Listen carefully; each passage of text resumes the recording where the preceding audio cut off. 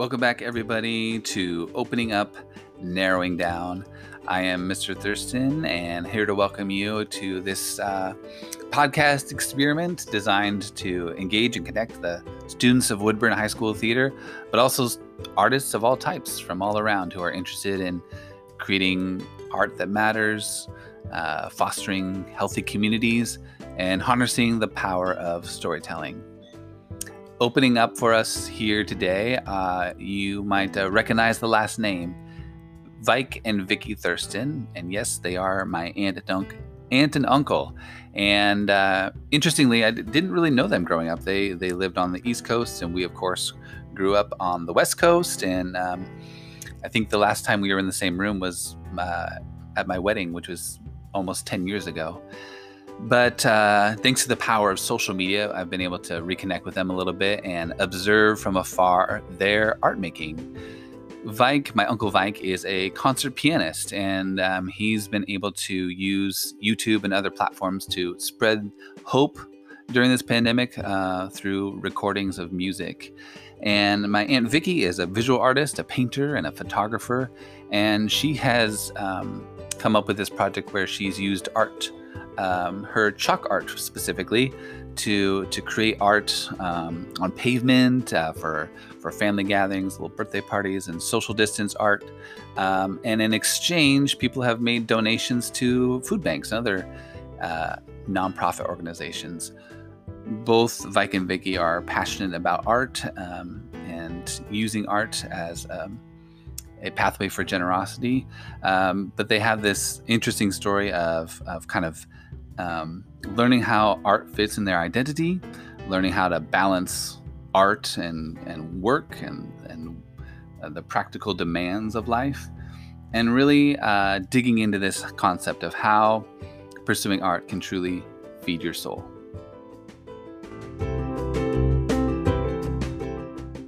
When I was 7 years old, some people moved away that didn't want to take their piano with them, so it ended up in our basement.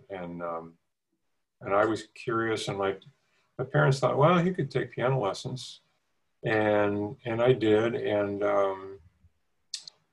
I had enough interest to keep going. I think I was like any kid, where sometimes you don't want to practice, but early on, I think I was just enough interested, and then.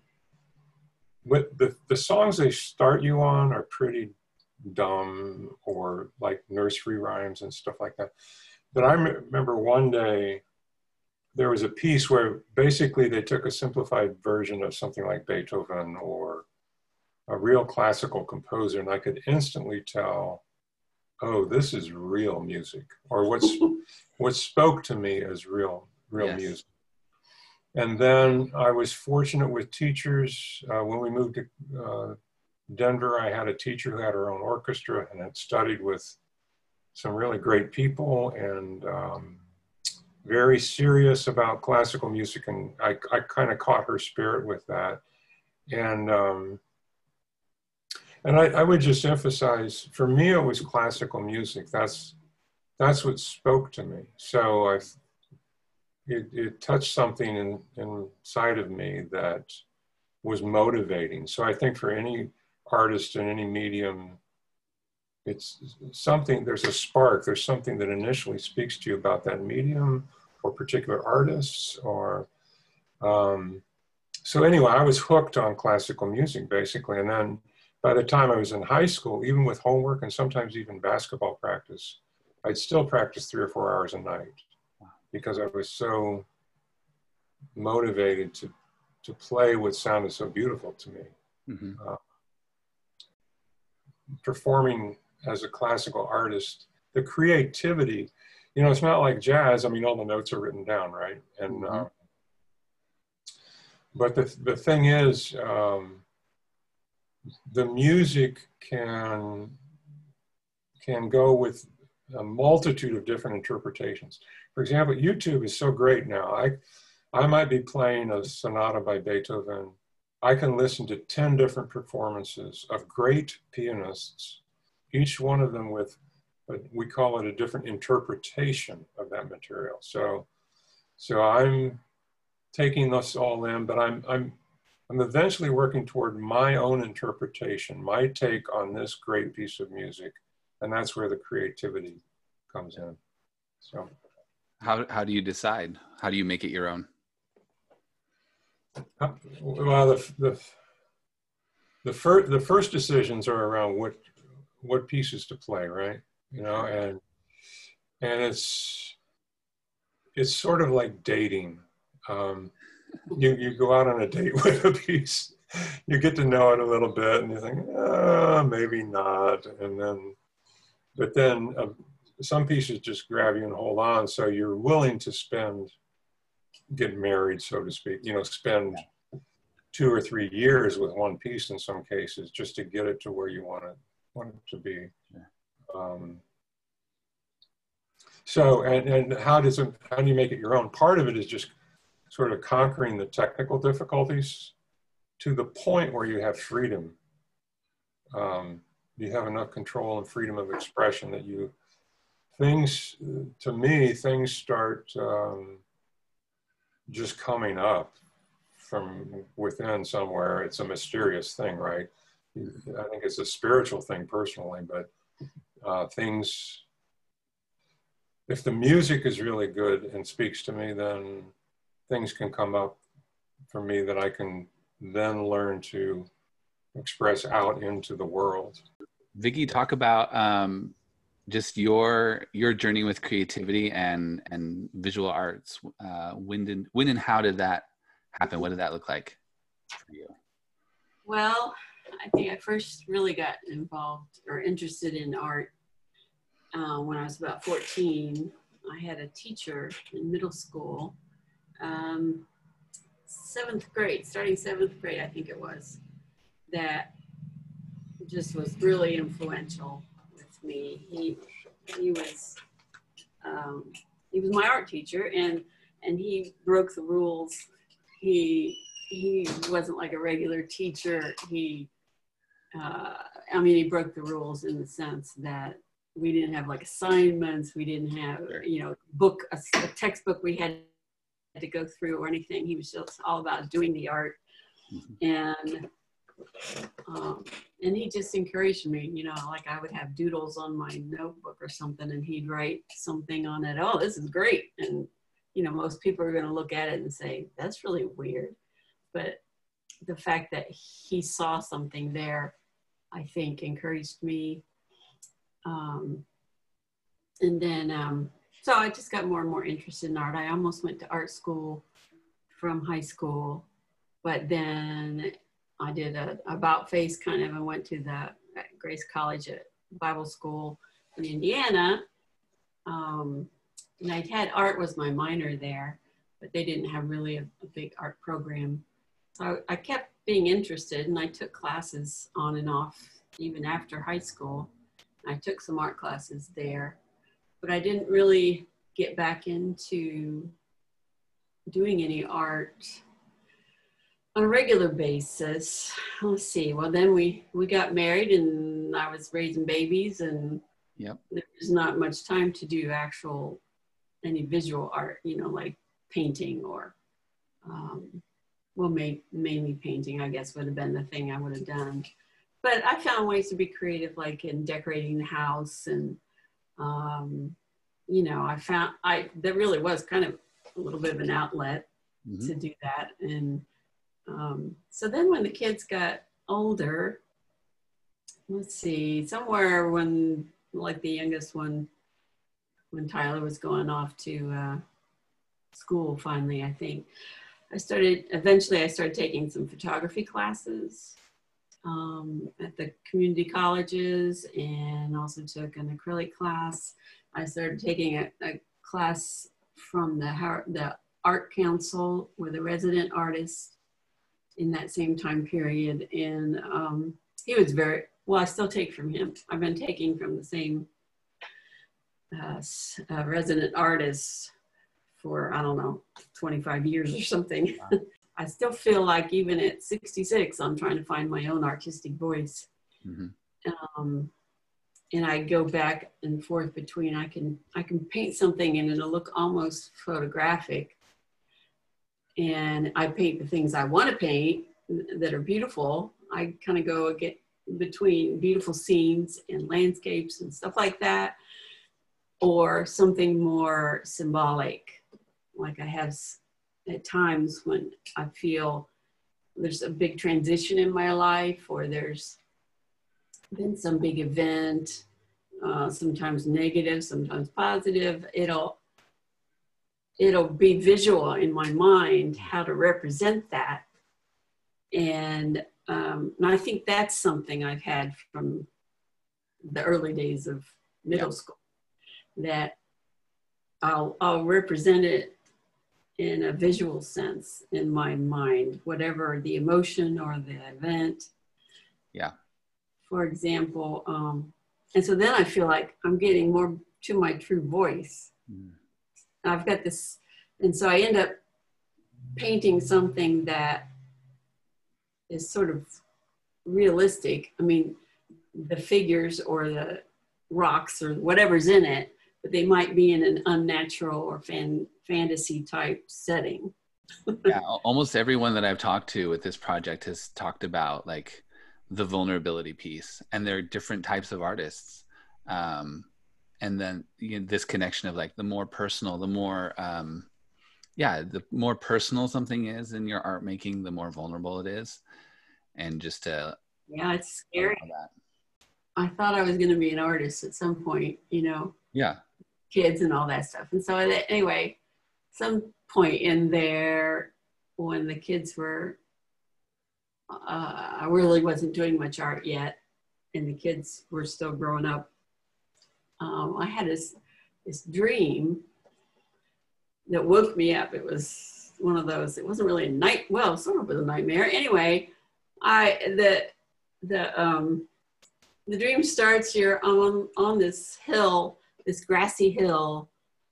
I don't know, off in the distance, there's like a school or something, and I had the idea somehow that I was going to go to, I can't even remember it hardly now. I was going to go to art school. Yeah. And somehow, in the dream, this old boyfriend of mine walks up to me, which seemed unrelated to art school, of course, although he had taken me to see one once. Anyway, this old boyfriend had walked up to me on the hill, and he was asking me if I loved him or something. I didn't hear his question really, but I reached out to him and started to say, "Of course I love you." And he pulled out a knife and stabbed me. And then in the voiceover that shows up in dreams, yes. So the voiceover said, "There went your art career." Wow. No way. That's, that was when you wake up from and you're like, oh my gosh, what am I doing with my life? The power, like the powerful, like inner voice of self-doubt, like it's powerful. Yeah, there was something about that really kind of just like, it seemed like a wake-up call from God for me. Yeah. I've made you for certain things. Mm-hmm. Are you going to follow it or not? Yep. And then I've had other dreams that I've eventually realized it was about not taking care of my creativity, my art, this core thing inside of me that I haven't taken, like a horse in the garage that I haven't fed for 2 weeks or something, and I'll wake up, the whole struggle of why can't I just go out to the garage and feed the poor thing? Right. And, it's just those kind of things so I still struggle to get to it because I think I'm kind of torn between the practical and the got to get it done. And I don't know if this is partially a female thing of or my personality in that everything that I'm responsible has to be done first before I can go creative.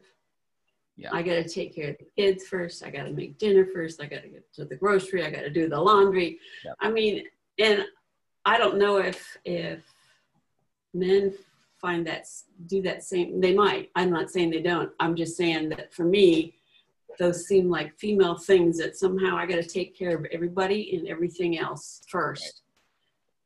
And I don't have a right to do the thing that for me, or I was designed to do at some core level.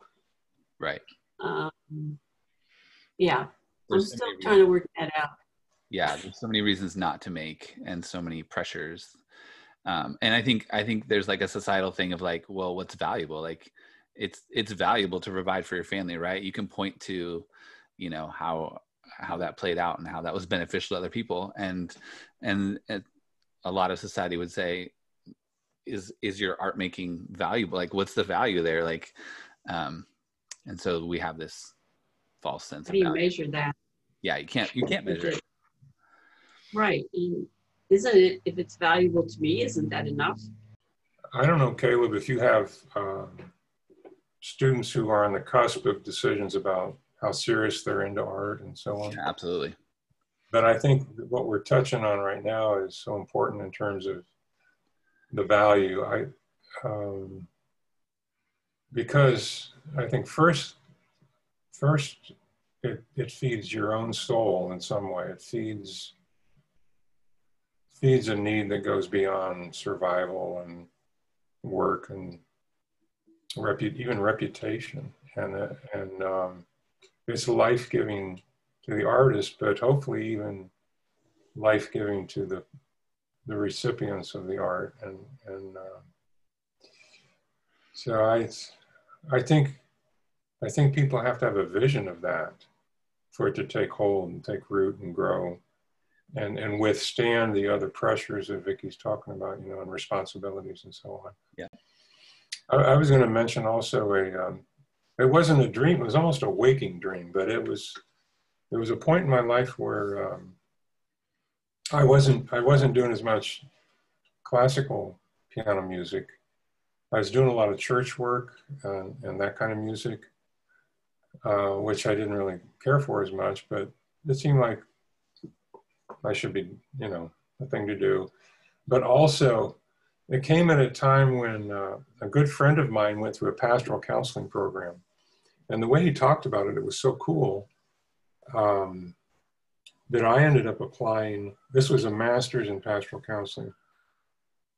I was so interested in it, I applied and got accepted and was about to go into the program.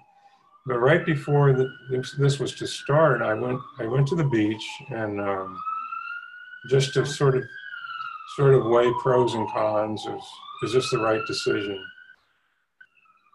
So I'm sitting in a chair in front of the ocean, and I'm going to rationally weigh this out.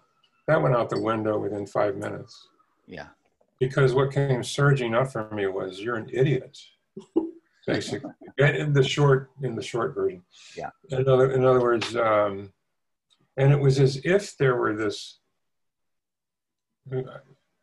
is what was weird and sort of a waking dream, as if there was a hand and some fingers poking up from the sand, and this body had been buried. Well, what had been buried was the creativity and the art around classical music for me, and it came forth so strongly. It was, you know, I went back and I contacted people. I said, sorry, I can't be in this program. And from that time forward, I was much more serious about my music, and you know, to the point today where I'm putting out a lot of, I think one of the things you mentioned in your email was how working in the pandemic. Yeah. I feel like I'm reaching a lot more people because of the pandemic almost than I was prior to it. Mm-hmm. Because it sort of forced me to do some recording and posting on YouTube and explore the technology around. There's a really cool mic you can put in an iPhone, and an app that, you know, you can set your levels and directionality and so on. And, so I learned how to do that and how to post on YouTube. And I even from my wife's persuasion, finally got on Facebook. Yeah, well, that's part of where the idea of reaching out to you folks was, just seeing your posts during the pandemic and how you're really using art to serve people and to offer hope and perspective. And Vicki, you had a project where you were kind of tangibly serving. The chalk drawing. Yes, kids. Can you talk a little about that? It was. I loved it. Actually, this spring, that really, in some ways, saved my sanity. Mm. I mean, I would rather go outside and do that, and then just the fun of it and the ease of it too. I don't know. It was just, and the fact that some people were benefiting from it for the food bank that people would donate. Yeah. So cute. Yeah, Anyway. I tell my students, like, theater, and I think this really applies to any kind of art. But I tell them theater's inherently an act of generosity, right? It's not theater until we give it away, and we trust someone else with it, and we let go of it. And I think you both are engaging in that in ways that are maybe new and maybe a little bit uncomfortable, but it's been really fun to like watch from afar. Oh, good. Oh, that's cool. Yeah, you never know who's watching from afar. You never know some of the repercussions. So, final questions. We kind of wrap things up, and that is, what advice would you give to young people who want to be creative, who want to make art today or make music? So I think one thing is to seek out a master, so to speak, of whatever art or media that you are interested in. I mean, it provides a lot of, one thing is inspiration to see what you're shooting toward in that person's work. Right. But also so much to learn, and taking advantage of the road that person's already traveled creatively. And the other thing I think is to have at least a friend, but friends that support you, or that, that find it equally compelling, whatever art that you're into. Like I had a friend in high school that would listen for hours, just I'd play, and that was so supportive. And I think you need that, because of, we were talking earlier about people that are sort of wonder if you're odd or they don't get what you're doing. That can be hard. You can feel lonely pursuing art. So if you could find someone that's into what you're into, I think that's really important. I think part of my issue too, I think there's a personality thing maybe that makes some more different. I have this desire to do art, but I'm an extrovert. And so painting in a studio by myself is, I can do it for a while, but then I got to talk to somebody. I got to, whereas Vike he's more introverted. And so I don't know if that's part of it, but he can play for hours and he doesn't need to talk to anybody. Yeah. So I think if you're aware of those things, maybe that would help. And that what he was saying about having a group of people, that's probably why I go to this class, is that there's 9 other artists about at the same level as me that this art mentor teaches. And so there's an energy between us, even though we don't socialize really outside of the class very much, but there's a camaraderie there. Yeah. We know what the other one is about. I wanted to say something too. While we touched on whether you're doing it for a living or not, I think it's a lot like, say kids play basketball in high school or football, and they have an aspiration to be a professional basketball player, a professional football player. we know that only a very tiny percent of those kids will actually be able to do that. Right. So, and what I would say around that is it's great for people that can make it, but most can't.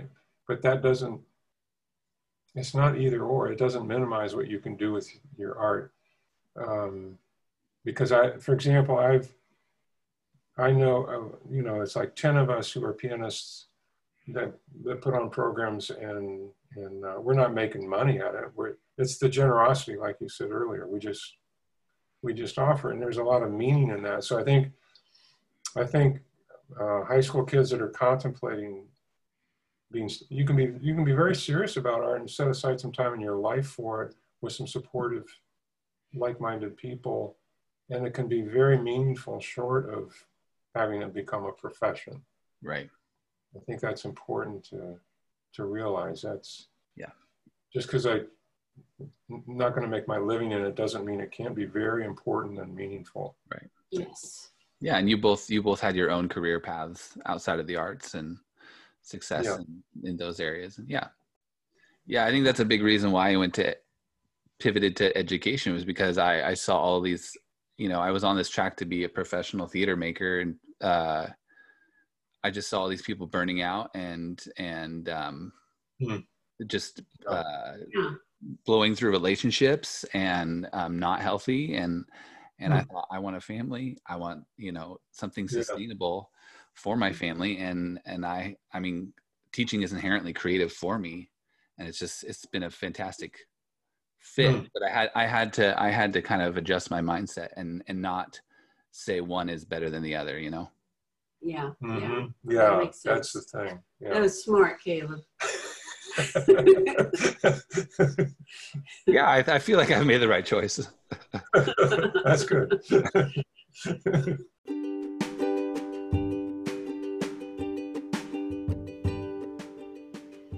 Thanks again, Vike and Vicky, for coming on and sharing the bits of your story with us.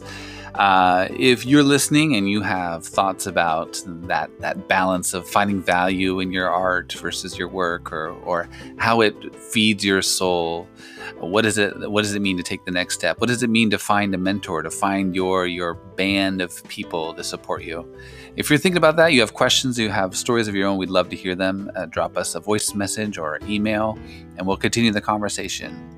As we wrap up, I thought it was only appropriate to end with some music. So this is what my Uncle Vike is calling a musical offering in the time of pandemic.